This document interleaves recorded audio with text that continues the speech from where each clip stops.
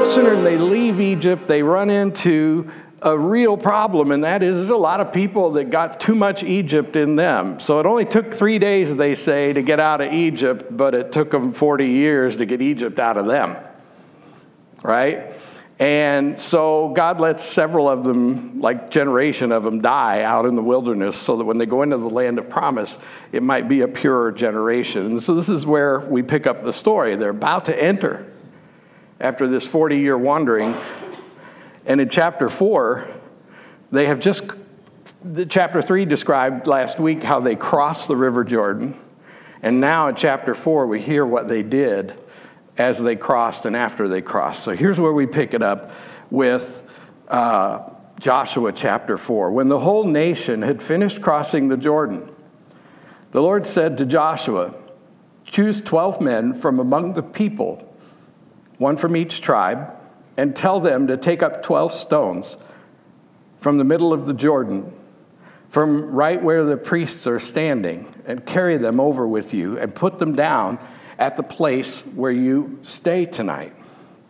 So Joshua called together the 12 men he had appointed from the Israelites, one from each tribe, and said to them, "Go over before the ark of the Lord your God into the middle of the Jordan. Each of you is to take up a stone on his shoulder, according to the number of the tribes of the Israelites, to serve as a sign among you. In the future, when your children ask you, 'What do these stones mean?' tell them that the flow of the Jordan was cut off before the ark of the covenant of the Lord. When it crossed the Jordan, the waters of the Jordan were cut off. These stones are to be a memorial to the people of Israel forever." So the Israelites did as Joshua commanded them. They took 12 stones from the middle of the Jordan, according to the number of the tribes of Israel, as the Lord had told Joshua, and they carried them over with them to their camp, where they put them down. Joshua set up the 12 stones that had been in the middle of the Jordan, the spot where the priests who carried the Ark of the Covenant had stood, and they're there to this day. Now, the priests who carried the ark remained standing in the middle of the Jordan until everything the Lord had commanded Joshua was done by the people, just as Moses had directed Joshua. The people hurried over, and as soon as all of them had crossed the ark of the Lord, and the priests came to the other side while the people watched. The men of Reuben, Gad, and the half-tribe of Manasseh crossed over, ready for battle, in front of the Israelites, as Moses had directed them. About 40,000 armed for battle crossed over before the Lord to the plains of Jericho for war. That day the Lord exalted Joshua in the sight of all Israel, and they stood in awe of him all the days of his life, just as they had stood in awe of Moses. Then the Lord said to Joshua, "Command the priests carrying the Ark of the Covenant law to come up out of the Jordan." So Joshua commanded the priests, "Come up out of the Jordan." And the priests came up out of the river carrying the Ark of the Covenant of the Lord. No sooner had they set their feet on dry ground than the waters of the Jordan returned to their place and ran at flood stage as before. On the 10th day of the first month, the people went up from the Jordan and camped at Gilgal on the eastern border of Jericho. And Joshua set up at Gilgal the 12 stones they had taken out of the Jordan. He said to the Israelites, "In the future, when your descendants ask their parents, 'What do these stones mean?' tell them Israel crossed the Jordan on dry ground. For the Lord your God dried up the Jordan before you until you had crossed over. The Lord your God did to the Jordan what he had done to the Red Sea.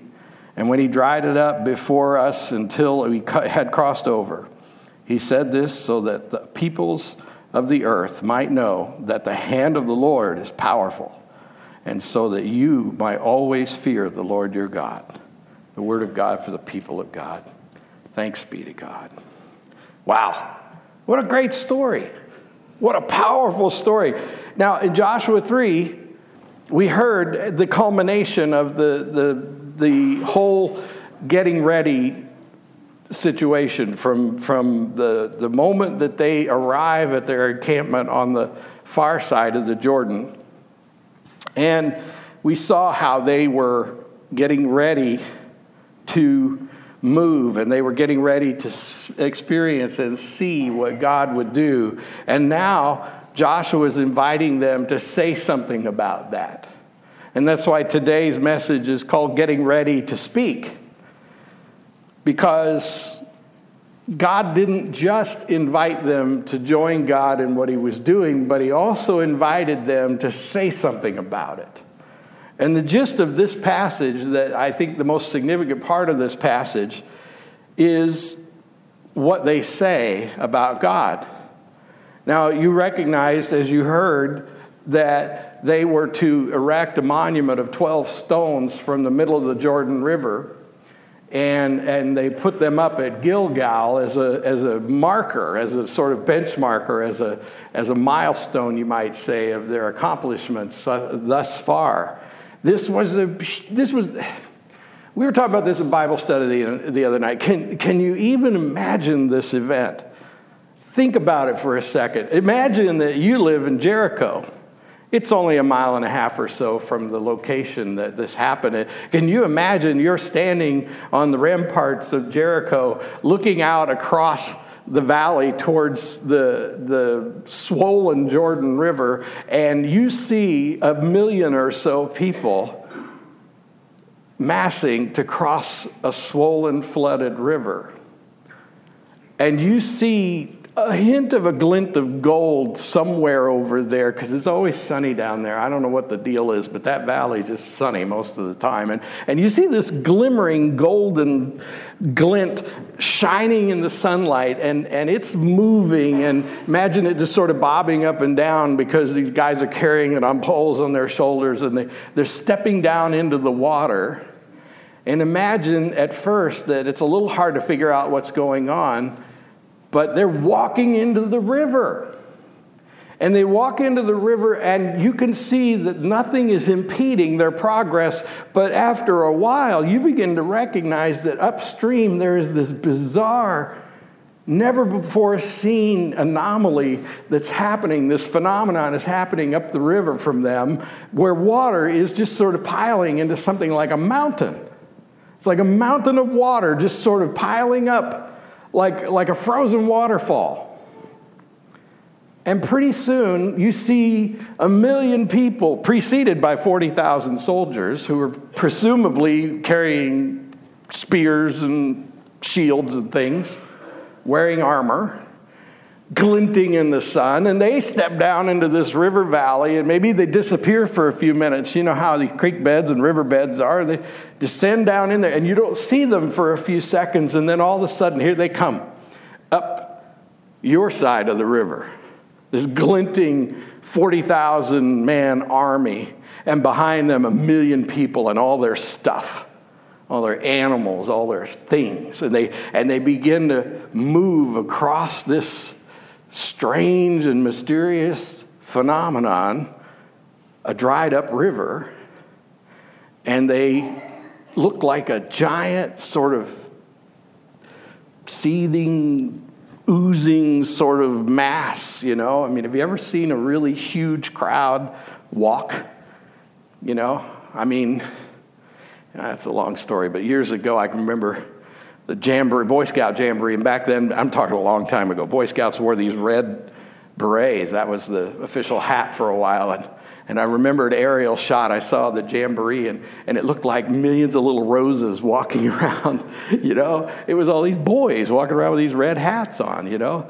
And could you just imagine this, right? And then it sort of oozes on up towards your direction, and had to be terrifying if you lived in Jericho. And then eventually, the movement seems to come to a stop, and eventually this glint of gold sort of moves again, bobbing up and down on their shoulders, and it disappears into that valley again, and then it comes back up over the embankment on your side and stops, and this mountain of water up the river suddenly just collapses. And I imagine the roar was so loud you could have heard it all over that valley, certainly in Jericho, as this mountain of water collapses and rushes back down the stream towards the Dead Sea. Talk about a tsunami. And then everything seems to settle.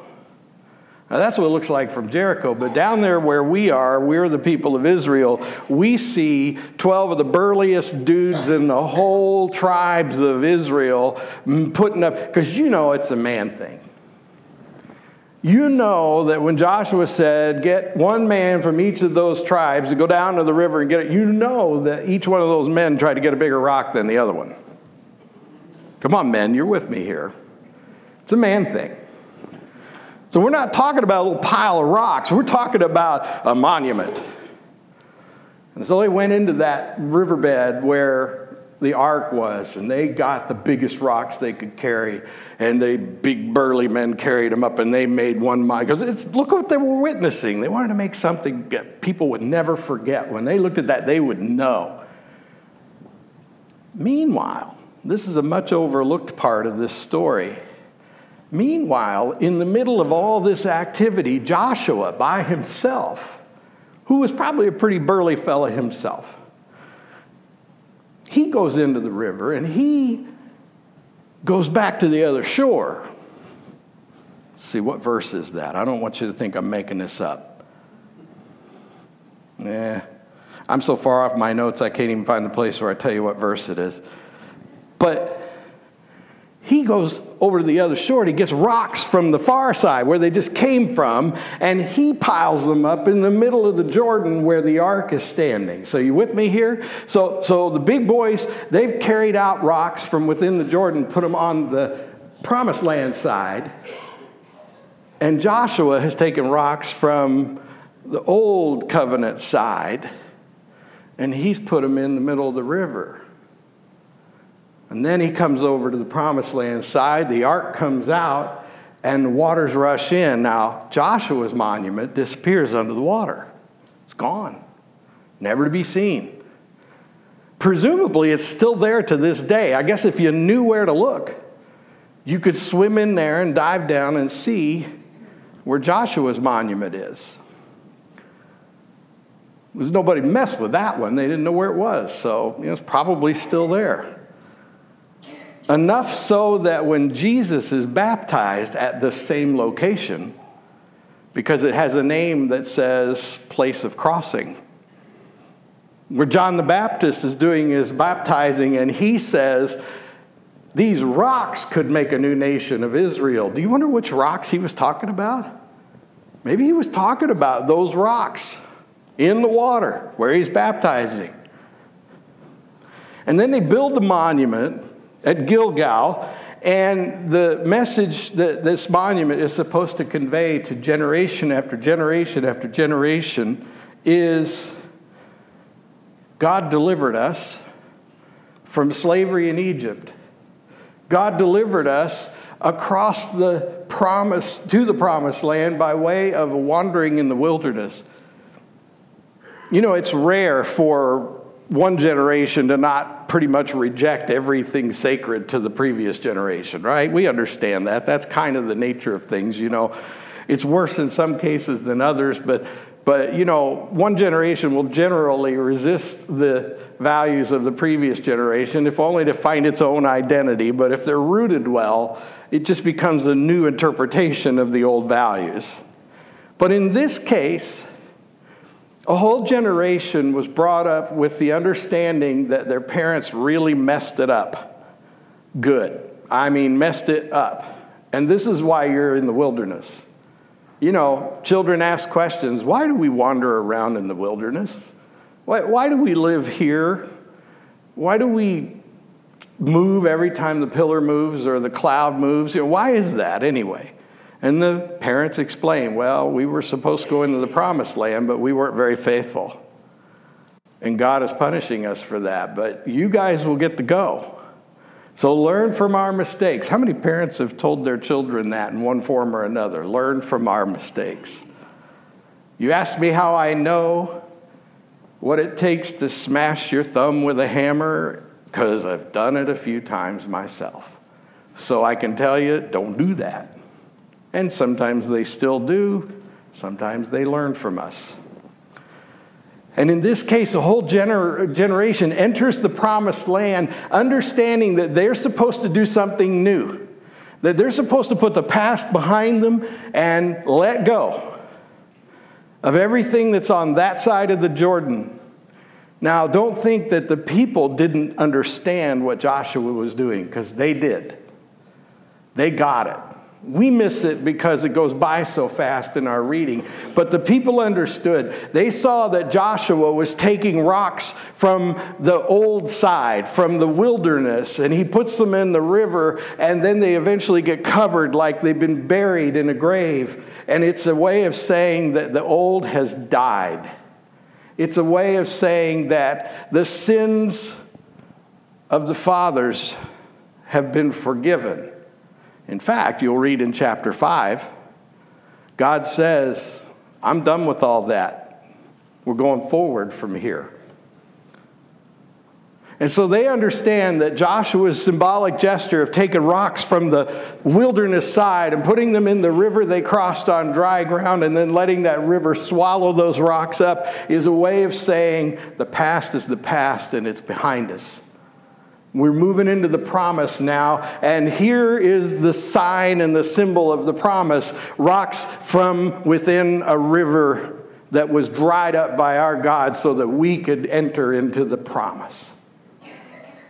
And they're going to tell their kids every time anybody ever asks, and that place at Gilgal will play a critical role in most of the significant biblical events from that point forward in your Bible.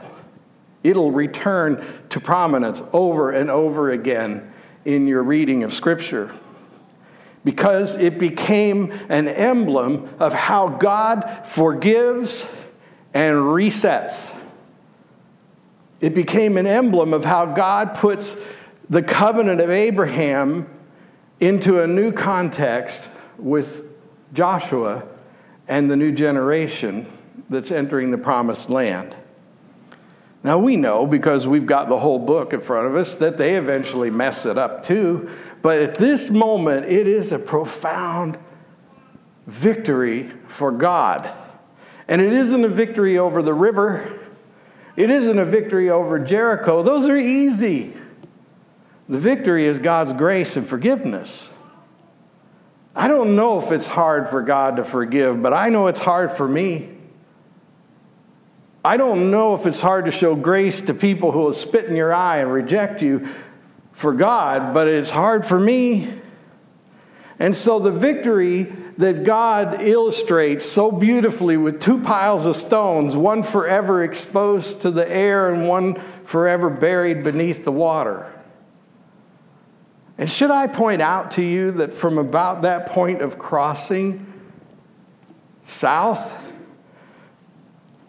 the fresh water that comes from Mount Hermon and the Sea of Galilee turns more and more bitter until it becomes a total place of death called the Dead Sea. Isn't it amazing that the sins represented in those stones are put at a point where death is the nature of the river and the lake that follow? Isn't it amazing that at a place called Adam, the transition happens, and it happens because of forgiveness and grace and new birth? Isn't that mind-boggling?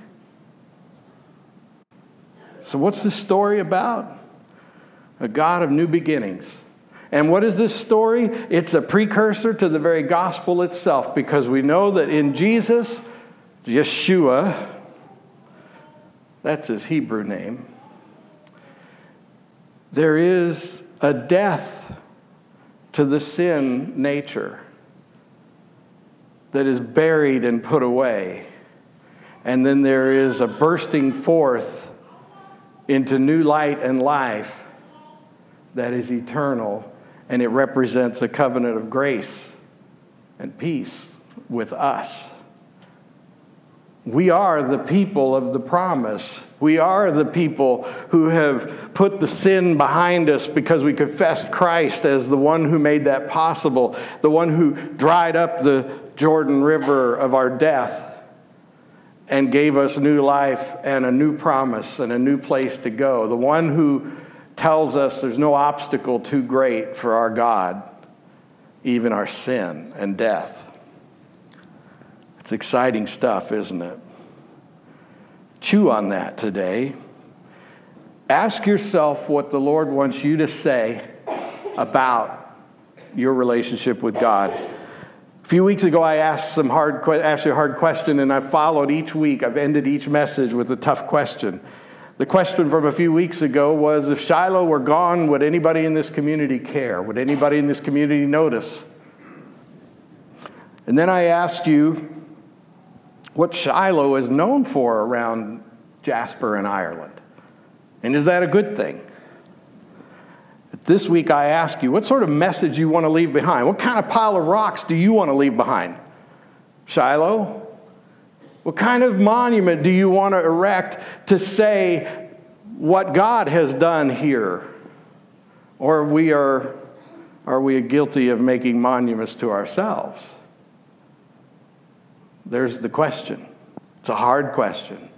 Have we made monuments to God's glory, God's provision, God's power over the obstacles, and God's new life and deliverance from sin and death? Or have we made monuments to ourselves? Let us pray. Thank you, God, for your word. Now burn it upon our hearts for your name's sake, I pray. Amen.